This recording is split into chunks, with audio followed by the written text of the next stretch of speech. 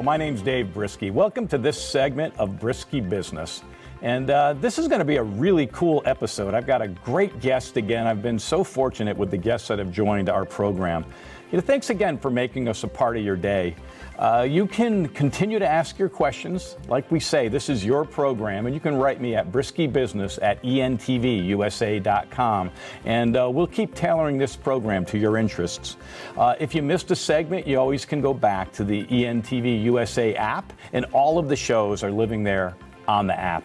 As you know, the program is broken down into 4 segments: Brisk Business Basics, Brisk's Buy or Bail, Brisk Bulls and Bears, and Brisk's Best and Brightest, which is a segment about mentorship. So this is going to be a very, very exciting program. We have an incredible gentleman with us. He got started in the coffee business, and many of you know coffee is near and dear to my heart. And he actually started as a coffee clerk at the Green Coffee Association, which was supposed to be just a summer job, but apparently it was some type of foreshadowing for his entire career. His goal at the Green Coffee Association as a very, very young man was to kind of make it through the summer and into September so that he can move to Houston and start his real job as a geology intern for Phillips Petroleum. Wearing jeans and exploring the Philippines or Alaska for oil versus sitting there on Wall Street with those stuffy suits. And so that's where he was heading. But in the early 80s, the coffee industry was booming, and this man was hooked. And so he started working at Gill & Duffus Group, one of England's largest and oldest commodity trading companies, and was immediately thrown into the trading desk before even knowing what the H stood for in March. 5 years later, he joined as a trader wearing a suit and tie, 1 block from Wall Street, and then he joined Rufus Corporation. And Rufus, he joined in 1993, and it was the year after that company was founded. And believe it or not, he became CEO of this company in 2008. It's been quite a journey for this gentleman, from making sure at the Green Coffee Association that stamps were in the stamp machine, all the way to running the largest green coffee importing company in North America. It is my distinct pleasure to welcome Dan Dwyer, the CEO of Rufus Corporation, to Brisky Business. Dan, welcome to the program. Hi, Dave. Great to be here. It's great to have you.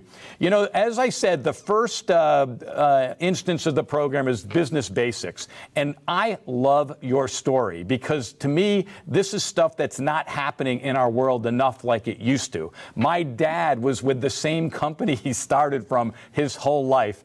And my brother Doug has been with his company for almost 30 years. And you have an incredible story where you started with a company like Rufus Corporation in 1993. Not your company, but as an employee. And 15 years later, in 2008, you're the CEO of this company and still working there 27 years later. Incredible. I love the loyalty, and I love that you could start there. And I'm so curious about your journey, because we have listeners that are wondering, how do you thrive in a job? You started there, and tell us about that climb up the corporate ladder for you. Well, I'll tell you, just to jump back 1 second, I never wanted to be in coffee in my life. My father worked for Kraft Foods. He was an engineer, and they helped start Maxim, the instant coffee. He wanted to take the family, move to Brazil and all that. My mother would have nothing part of it, and I had nothing to do with coffee. And here I am 30 years later in coffee. It's the way it goes sometimes. It's the way it goes. The way it goes. I really wanted to be in the Philippines and not wear a suit, and then we were wearing a suit 10 years later. Well, there you go. What do you think were the things or tips that you can give folks? I mean, obviously, how did you start? What was your first position at Rufus, and how did you accelerate to the position as CEO? Tell us about that path a little bit. All right. When I started at Rufus, I was more in sales than in trade. And you had to have a personality to be in sales, as you know, Dave. But coffee is a real personal business. I mean, in the other commodities, you have gold, you have silver, you have oil. You don't touch the product, you don't taste the product. There's nothing special about it. But coffee is completely different. You just love the product itself. I can remember being at a warehouse, one of my first trips, and all the Origin guys were there, and every once in a while they're putting green coffee beans in their mouth. And I said, are they tasting it? What's going on? Is there something wrong with it? The guy said, no, it's coffee. That's what we do. But at Rothers Corporation, I started in sales and then slowly gravitated towards the trade side. And on the trade side, you had to pick an origin. Originally, I handled the India as an origin. I moved to Indonesia. I traded the Brazil book. I traded the Colombian book. And then later the Vietnam book. All special origins, unique in how their dynamics to the market, and each one was fascinating.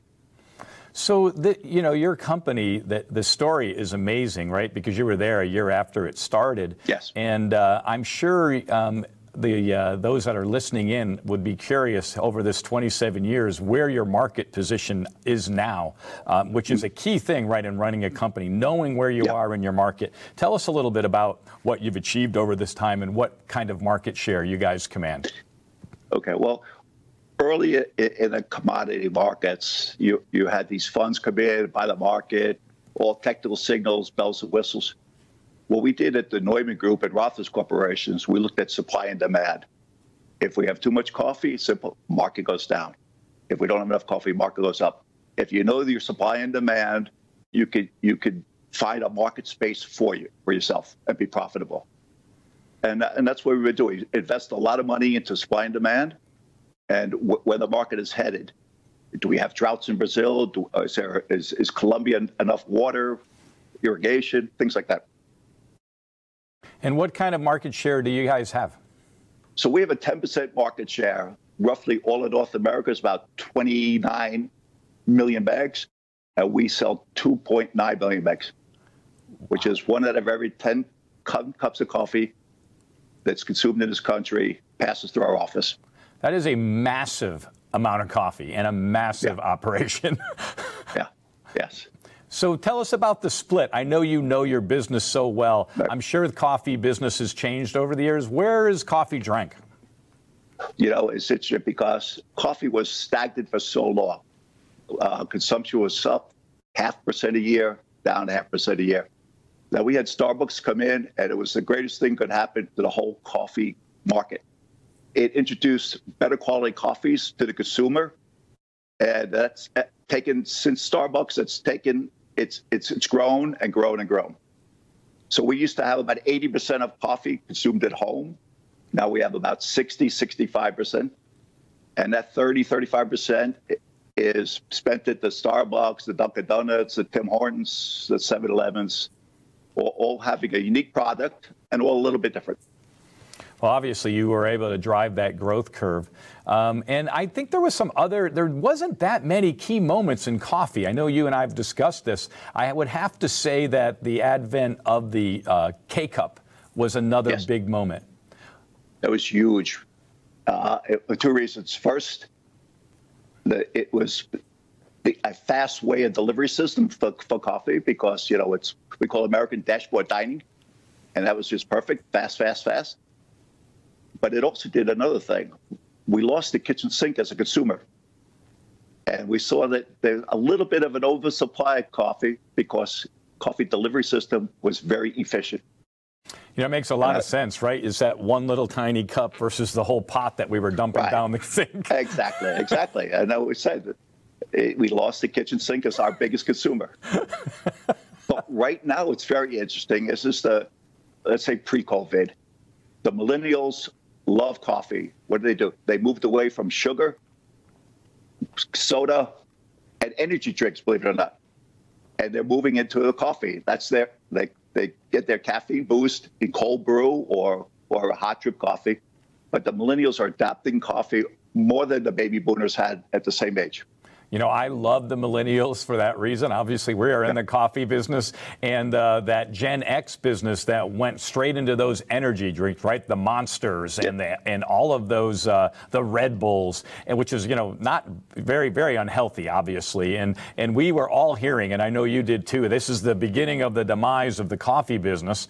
And then a new generation pops up, the millennials, and they're like, snub their nose to all this energy drink. They're a more healthy group, and all of a sudden, bam, the coffee business is on fire again. And it shifted, right, a little bit. They didn't want to drink their grandmother's coffee, did they? That's it. We went from the can on the supermarket shelf to the little brick pack and bag that's on top of the shelf in the supermarket.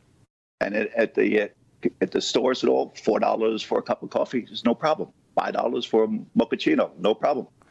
That was interesting, right? They don't really want to drive fancy cars. They're not even so much in the housing as a group. But boy, oh boy, they like to spend on coffee. Yeah, it's a great beverage. If you spend a few pennies more, you can get a really good cup of coffee. Yeah, that makes a ton of sense. And we're seeing it, right? The advent of the specialty coffee business that's really starting to grow in our country, right? Certified coffees, which we can get to a little bit more in another segment. And then the cold brew. I think that driven by the millennials as well? That's totally by the millennials. And it's exploding. And there's not one coffee company that I know of that's not involved in cold brew. And even though if you start now, and you might be a little late to the market, there's a market space for you. So, Dan, this segment is about the decision-making process. Everybody has their own process for making decisions. Obviously, after 27 years in the coffee business, I'm sure you have a process you go through, and it's probably secondhand at this point. But I'd like you to maybe focus on some of those pivotal decisions you might have made at Rothfuss as the company was growing, maybe moves you made, and what you go through to make that decision. What is that decision-making process for you? Okay. Well, in coffee, all origins, there's different values for coffee. So we're always gauging one origin or one country against another, what has better value to the end consumer. So price is very important. So if, say, Peru coffee is cheaper than Ecuadorian coffee, we know that Peru is more accepted into roasted blend. So we'll do an arbitrage between the two. But the major decisions that we've had at Rothfuss Corporation is dealing with the speculators that enter the marketplace. They turn on their machines at 8 o'clock in the morning, and they could have thousands of lots as a speculation move. We're not speculators. We buy coffee from a farmer and we sell it to a roast. But we have to take the risk away from the farmer, take the risk away from the roaster to make sure we deliver coffee to the consumer at his price point. So our biggest challenge is always the speculators that come into the market. And we could put on option strategies to protect our producers and our roasters from the market volatility. Like today, for instance, the market's up 3 or 4 or 5 cents. Why? It's a macro move. All of a sudden, the dollar's cheap and the currencies are moving. Brazil real is expensive. It brings in commodity buyers. So we have to we're not only we coffee traders, we're currency traders and watching macro events. And I think that's the greatest part of the marketing trading that we brought into our trade desk, is understanding the macros rather than just supply and demand of coffee.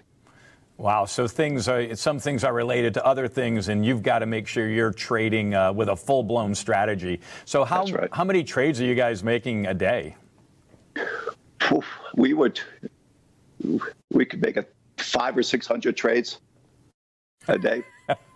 That's incredible. That's just to break even, just to balance ourselves. When we buy coffee from origin, we have to sell a futures lot against it, so we're flat on the day. And when we sell coffee, we have to buy a futures lot. So we're constantly buying and selling all day long. You know, it's incredible. And I guess another word for that is hedging, right? Yes. Okay, so that's a component that a lot of business owners, they don't have to worry about that, right? They have a widget, the widget has a price, there's not much movement, and they just go. But you have to hedge all day long with your team. All day long. And remember, the market for coffee opens at 4:15 in the morning and closes at 1:30. So we're staring at a screen from 4:15 in the morning to 1:30. Well, we're lucky that you're awake right now then. Okay, Dan. So I know this is probably near and dear to your heart, but we're still on this topic of buy or bail decisions. But some time ago, you looked at an opportunity with a brand called Military Java Group, I think it is, yes. And you had to make a decision whether getting into some coffee with a cause made sense for your company. And I know where you ended up on that, but tell us what went in making that decision, and then tell us, why you said yes, and tell us a little bit about Military Java Group. Okay, we'll do. First of all, it was a very close friend of mine that started the company. He was in coffee for 20 years, retired, financially well off. But he wanted to do something for the military. He came from a military family. His father was a Marine, and he always felt very close to the military. We got invited to a dinner party from fellow Marines, and there were some Marines there back from Afghanistan with their legs missing, their arms missing. And we said, wow, what do we do for these guys? So what happens is we decided to go in this one direction to give Coffee for a Cause, which is a Semper Fi fund. If you have a son or a daughter that gets hurt and loses an arm, loses a leg in Afghanistan, they come back to the States. Walter Reed Hospital is great. They take care of their physical needs. But what about the kid that's 21 years old that his wife in Seattle? Who's going to pay for that wife to come and stay with him by his bedside for 6 months, or his children? So the Semper Fi reaches out, they call it, and the ladies in red, and we take care of the families of the wounded soldiers. And when I go to these benefits and these cocktail parties, whether their faces are just beaming there. You can't believe how appreciative they are of this. Dan, I'm really proud of you, and it's something that I know the millennials. It's interesting that the millennials have really helped the coffee business so much, and the reason why I bring them back up again is as a percentage of income. I don't know if you're aware of this, but millennials give more as a percentage of income to charity than any other group on our planet. Did you know that? I didn't know, but it doesn't surprise me because they have a real different mindset. I always make a joke that I moved to Hoboken, which is some capital of millennium land. I'm the oldest person in Hoboken and they're very appreciative of things. They're very. When you meet them on the street, they can't do enough for you. Yeah, it's really true. And I'm assuming you're this friend of yours, is it Matthew Phillips, the CEO? Matthew Phillips, yes. Okay. So I got forwarded an email from him, and there's a quote at the bottom of his email, and it really kind of touched me. It's actually a Benjamin Franklin quote, and it said, "Democracy is two wolves and a lamb voting on what to have for lunch. Liberty is a well-armed lamb contesting the vote." Yeah. It says it all, right? That is so powerful. And, yes. Why not promote this coffee a little bit on this show? We're going to make sure we have their website information. But I love the names of the coffee, right? Mm-hmm. Yes. It's Jarhead Java? Yeah, Jarhead slang for Marine. And they love the coffee. We're at the Navy bases, and we've rolled out to the Army. And then they have Bravo Zulu Java. Yes, the Air Force. And then Stars and Stripes Java. Yeah, it's a little military family. We're doing great. Museums. You go any museum that's Army, it's there, and we're in all the PXs of all the military bases. Now, is this coffee available for a consumer like you and I, or is it only in the military? No, it's you can get it online. So they have where our biggest sales are. Yes. Okay, so they do have a .com site that you can buy That's this right. coffee, and if you do, I think it's 50% of the profits. 50% of the profits goes back to the Semper Fi fund. That's awesome. Do you have any idea what type of volume they're moving, or not really? It's still. I wouldn't say that we're a startup. We're 3 years, but we're probably doing about 5,000 or 10,000 bags of coffee a year, which would put us a small roaster. Right.